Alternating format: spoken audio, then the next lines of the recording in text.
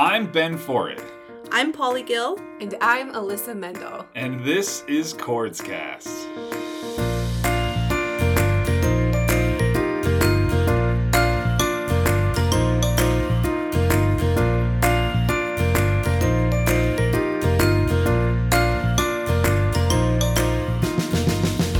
This podcast is created by the team at the Coordination of Rare Diseases at Sanford, or CORDS for short, which is a rare disease registry working to tie together patients and researchers, no matter their condition and no matter where they are in the world. In these episodes, you'll hear interviews with scientists, physicians, rare disease patients, and advocates, along with updates on our registry and ways that you can get involved. Let's get started.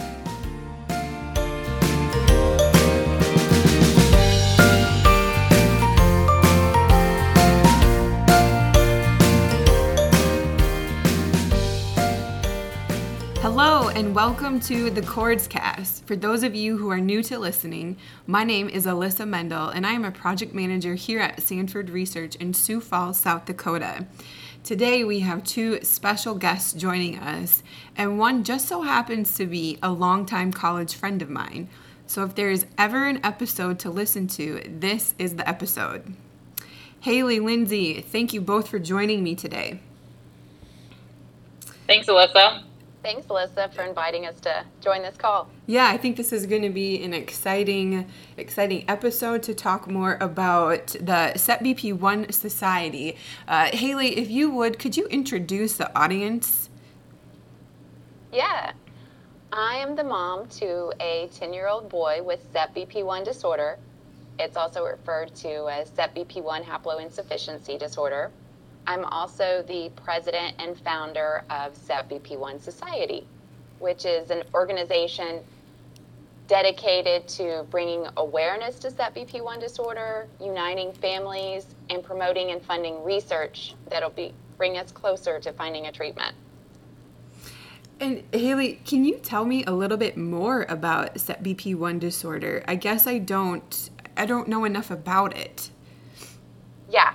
That is not uncommon, Alyssa. SETBP1 disorder is a very rare genetic neurodevelopmental disorder. So individuals with SETBP1 disorder have symptoms including intellectual disability, autism spectrum disorder or autistic traits, childhood apraxia of speech, or another speech or language delay, attention deficit hyperactivity disorder, sensory processing disorder, hypotonia, anxiety, and some have seizures. So this is also a disorder that individuals wouldn't necessarily know that they have unless they have very targeted genetic testing. So whole exome sequencing or whole genome sequencing are the type of tests that help to identify that this neurodevelopmental disorder is the cause of their child's challenges. So just to give you a little bit of a genetic background on this. So this disorder is caused by having a change in one copy of the two SETBP1 genes. So for each gene in our DNA, we normally have two copies. And this change in the one copy for SETBP1 causes it to not function properly, and so the body doesn't make enough of this SETBP1 protein.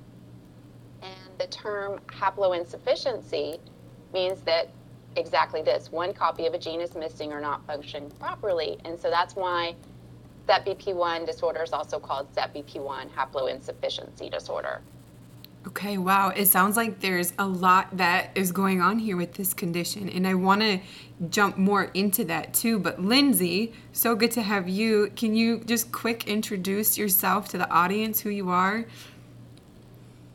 Yeah, absolutely. So my name's Lindsay Noonan. My son, Corey, was diagnosed with SETBP1 just about a year ago. He just had his second birthday yesterday.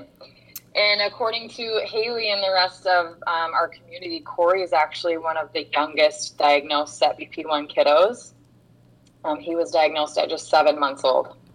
Wow, that's really exciting. How, Haley, how did, I want to jump back over into how you started the foundation and why did you start the foundation for SETBP1? Yeah. So when my son was diagnosed, it was 5 years ago, and there was not even a name for this disorder. There was not an online community. There was not an organization representing the disorder. And there weren't any active researchers even studying it. So I spent almost a year, most nights, honestly, after I got the kids to bed, just researching and connecting and trying to find out as much as I could, because when we got the diagnosis, there just was hardly any information about it. Mm-hmm. So SEPBP1, if you have a change in this gene, you can actually have one of two different disorders. One is SEPBP1 disorder, like my child and Lindsay's child has, and there's also another one, a more severe one called Schinzel-Gideon syndrome. And this one, unfortunately, typically results in children dying at a very young age. Wow. Because it's a very progressive disorder or syndrome. And when an individual has a change in the SEPBP1 gene, then someone needs to identify, okay, which disorder or which syndrome do they have? And when my son was diagnosed, there were a couple of studies out there that had one or two individuals in the papers. There was one paper that had around 10 individuals documented, but it was buried within this publication that was about a lot of different neurodevelopmental disorders. So there wasn't really much data out there to differentiate. So it's a pretty scary journey when you don't know what to expect. So after about a year of, not coming up with much, I then decided, I think at that point I had connected with two families virtually, neither of which were in the U.S. So during all this time, that's all I had connected with. And I came across one Facebook group that was labeled as a support group for having SEPBP1 disorder, but it was one family. So it's basically a support group for the family. And it was in French. Oh, wow. So, yeah. So at that point, then with some encouragement of friends and family, and after enrolling my son in this TIGER study at the University of Washington, we had found out at this point that there had been one individual with a SEPBP1 change in that study before. So if we participated in that study, it would give us an opportunity to connect with another family. And we talked with the people that ran that study, and I was asking them, how can we help our son? I've been searching and trying to figure out how to best help our son through this journey that's very confusing. It's very hard. I went through so many emotions. I truthfully had a lot of nights crying, just feeling like I just didn't know how to help him. Wow. I didn't know much about it. And they had said that they knew of some other groups that had formed nonprofits, and that's how they began to connect families and to learn more about the disorders that they represented. And so, truthfully, the next month, I started looking into it. And so in 2017, with the support of friends and family, we formed SEPBP1 Society. And since that point in time, we now have 113 families from around the world that are united in our community, our Facebook community. We have a website with lots of information about publications, which in the last 3 weeks, we have our first SEPBP1 haploinsufficiency disorder papers that have more than 30 individuals in each paper. And so now we are laying the foundation so that if someone comes along and their child is diagnosed, like Lindsay on this call, then there's a lot more references. It might be a good time for Lindsay to share what it's like for her at this point. Yeah, Haley, I just want to jump in too. That is remarkable. All of the work that you have done in the past, 4 years. I talk to a lot of people from all over the world who, either have a rare disease or a rare condition, or their child does. And you're right that that initial diagnosis can be shocking and terrifying. And it sounds like with the SETBP1 mutation, you know, it can kind of go one of two ways. One is less severe, and the other one sounds like it can be fatal. I would imagine that would make it even more nerve-wracking when you hear about that diagnosis. Lindsay and I remember when Lindsay was telling me about that, you know, several months ago, about both of those different conditions that it could lead to. So Lindsay, I want to hear more about Corey's journey. That's exciting. He just turned 2, but it really does sound like Haley was able to pioneer a way for kids like Corey to be diagnosed sooner. So I want to hear more about that. Yeah, I'm over here sitting here just like counting my blessings for all the work that Haley has done, because it is a very scary journey when you do finally get a diagnosis. And Corey's story is a little different. So we started doing blood work at about 5 months, and we got a diagnosis at 7 months. And we were actually diagnosed with Schinzel-Gidding syndrome first. Because the way that the lab report read, it read heavily towards SGS, and that we didn't know there was this other option of SETBP1 disorder. So I immediately started doing my own research, because it just didn't sound right based on Corey's situation and some of the challenges that he had. So I stumbled upon the SETBP1 Society website, and I'm not kidding, it was like a huge sigh of relief to find this community of people and parents and families that have been where we are. Most of the kids were older, you know, they're 3, 5, 10 years old, that these families have gone through a lot of the stuff that we were about to go through. And like you said, Haley paved the way. All of her hard work just in the last 5 years has really, really provided a good foundation and baseline for these families to feel, number one, that they're not alone, and number two, to help provide information to these physicians and pediatricians that we're working with and Corey's care team, to say, hey, we need to focus on motor planning, or, you know, he needs to be in physical therapy X amount of days a week. And so we have been guided by the work that Haley has done and these other families that have been before us.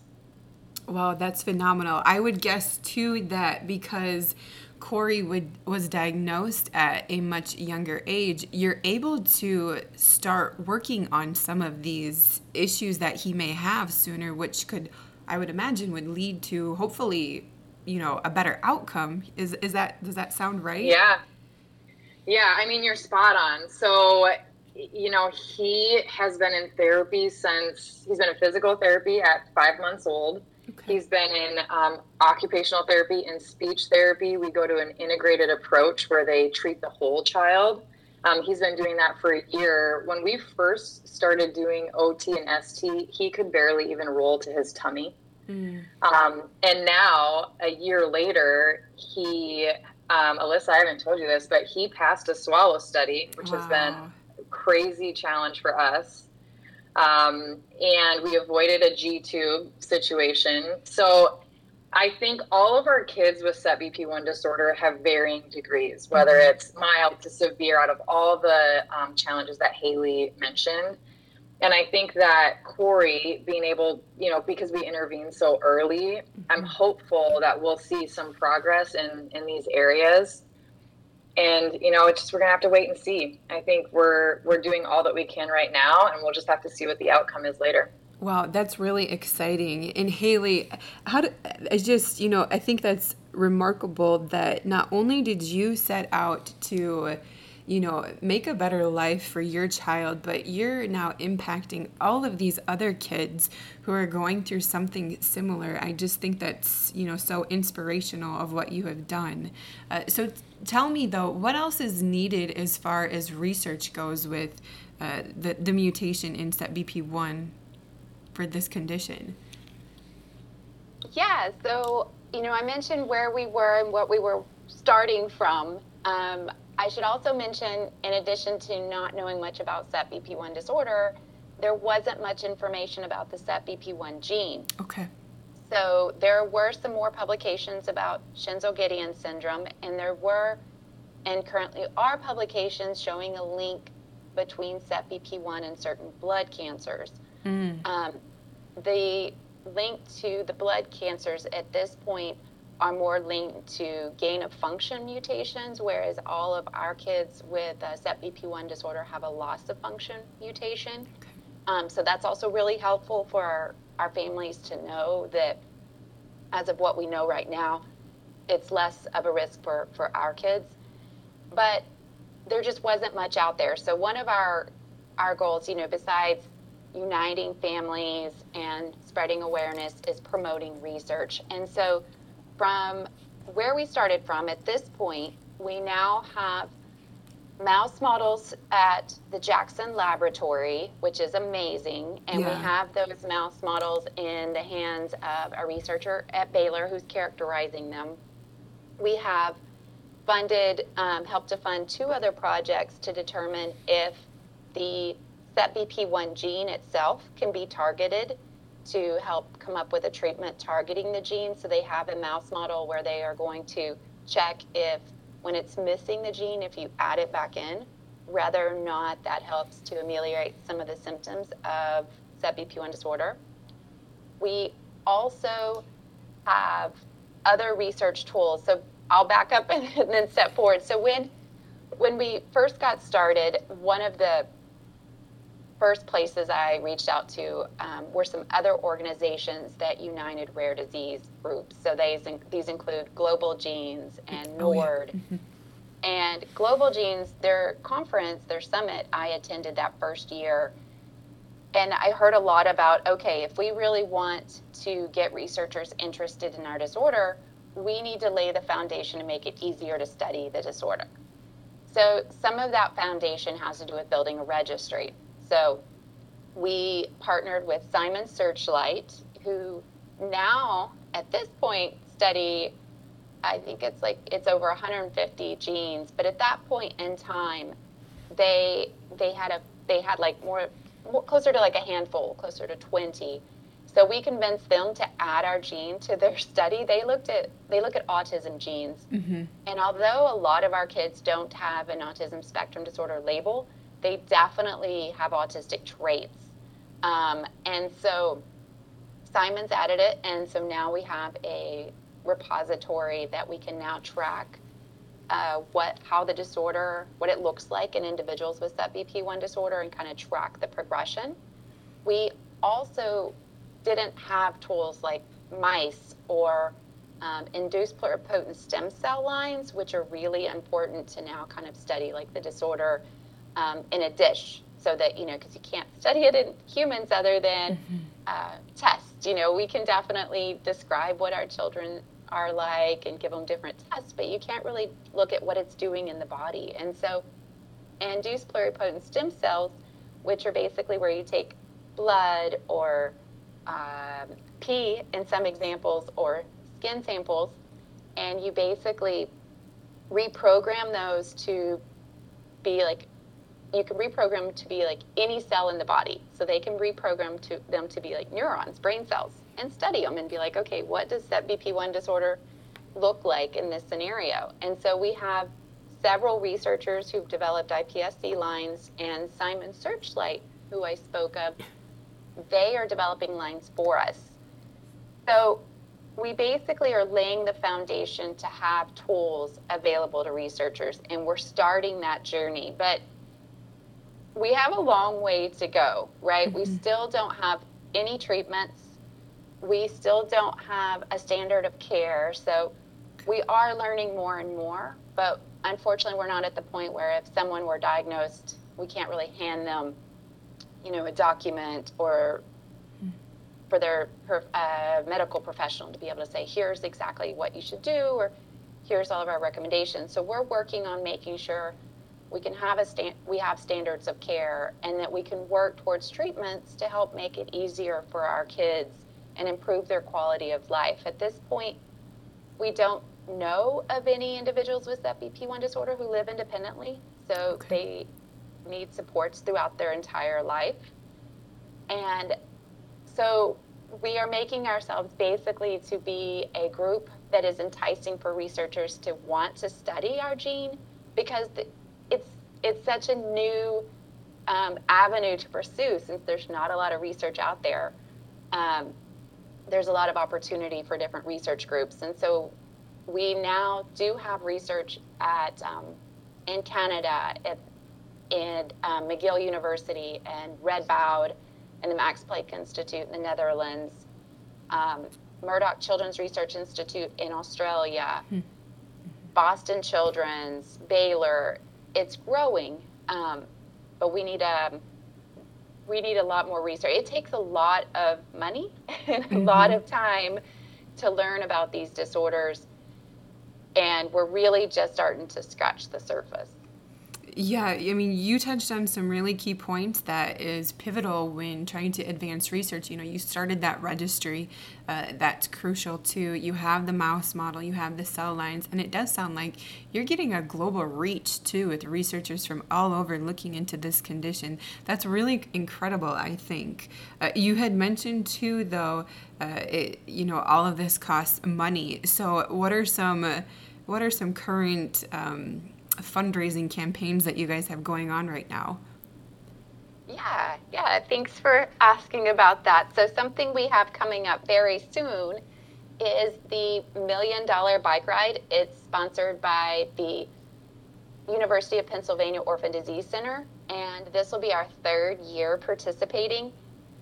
They have around 25 different rare disease groups that ride, normally in person, but due to the pandemic, over the last 2 years, it's been virtual, and it'll be virtual again this year. And our SEPBP1 Strong team will ride again, and we raise funds specifically for SEPBP1 disorder research through this $1 Million Bike Ride event. And the University of Pennsylvania Orphan Disease Center, by doing this, they help to promote funding for, numerous rare disease groups. And then they also provide dollar for dollar matching up to $30,000.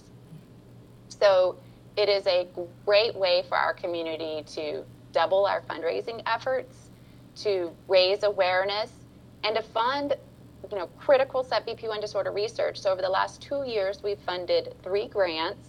And we also do we have other events, like we have our Giving Tuesday events where we use the Facebook platform for Giving Tuesday to really, spread awareness and promote awareness of the disorder and to raise funds.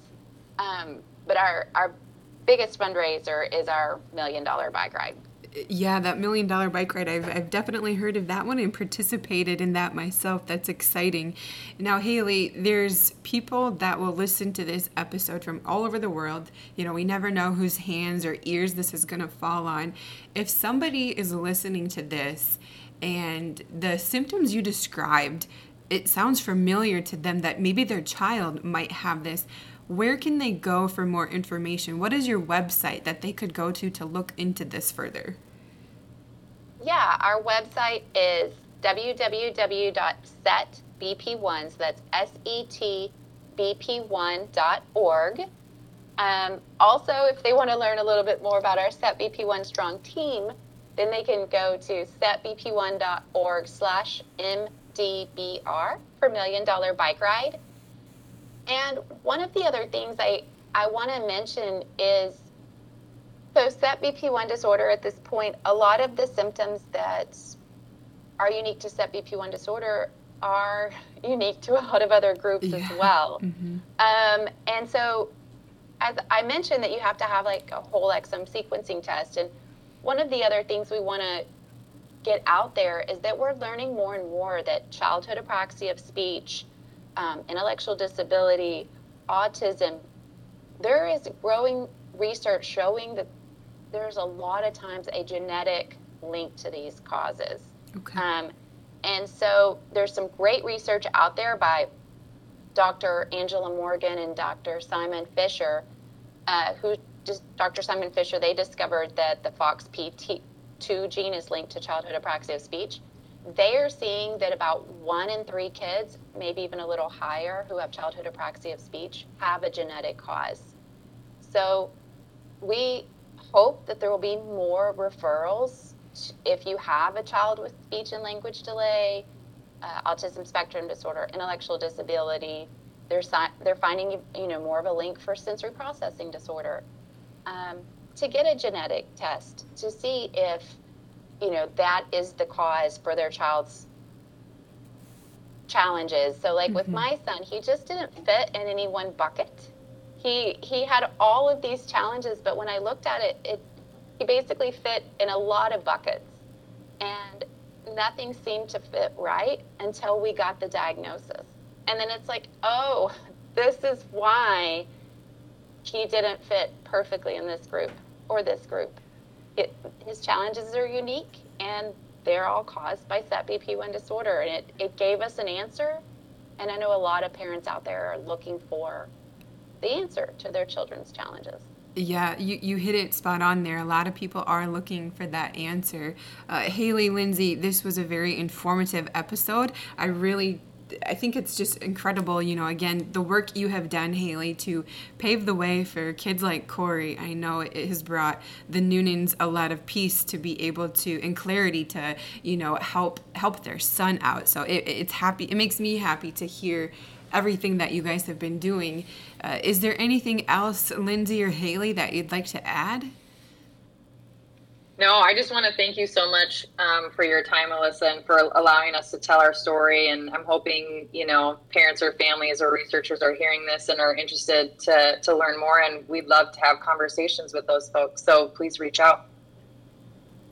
Yeah, Alyssa, thanks so much for having us. If anybody would like to join our SETBP1 Strong team, we would love to have additional participants. You do not have to have a direct connection to our community. So we're happy to share any more information about this wonderful event. And we are so thankful to get to come on your Cordscast and get to share more about SETBP1 disorder. And we appreciate your time. And yes, we are here to answer any questions if anybody wants to reach out directly to us. Awesome. And can you remind us again, Haley, how we could reach out to you if we were either interested in joining your bike ride team? Yeah, so you would go to setbp1.org/MDBR for $1 Million Bike Ride. And you can also, if you have a question, reach out from our website, just at setbp1.org. And we're happy to answer any questions. So thank you so much, Alyssa. Awesome. Thank you, guys. Have a really wonderful day.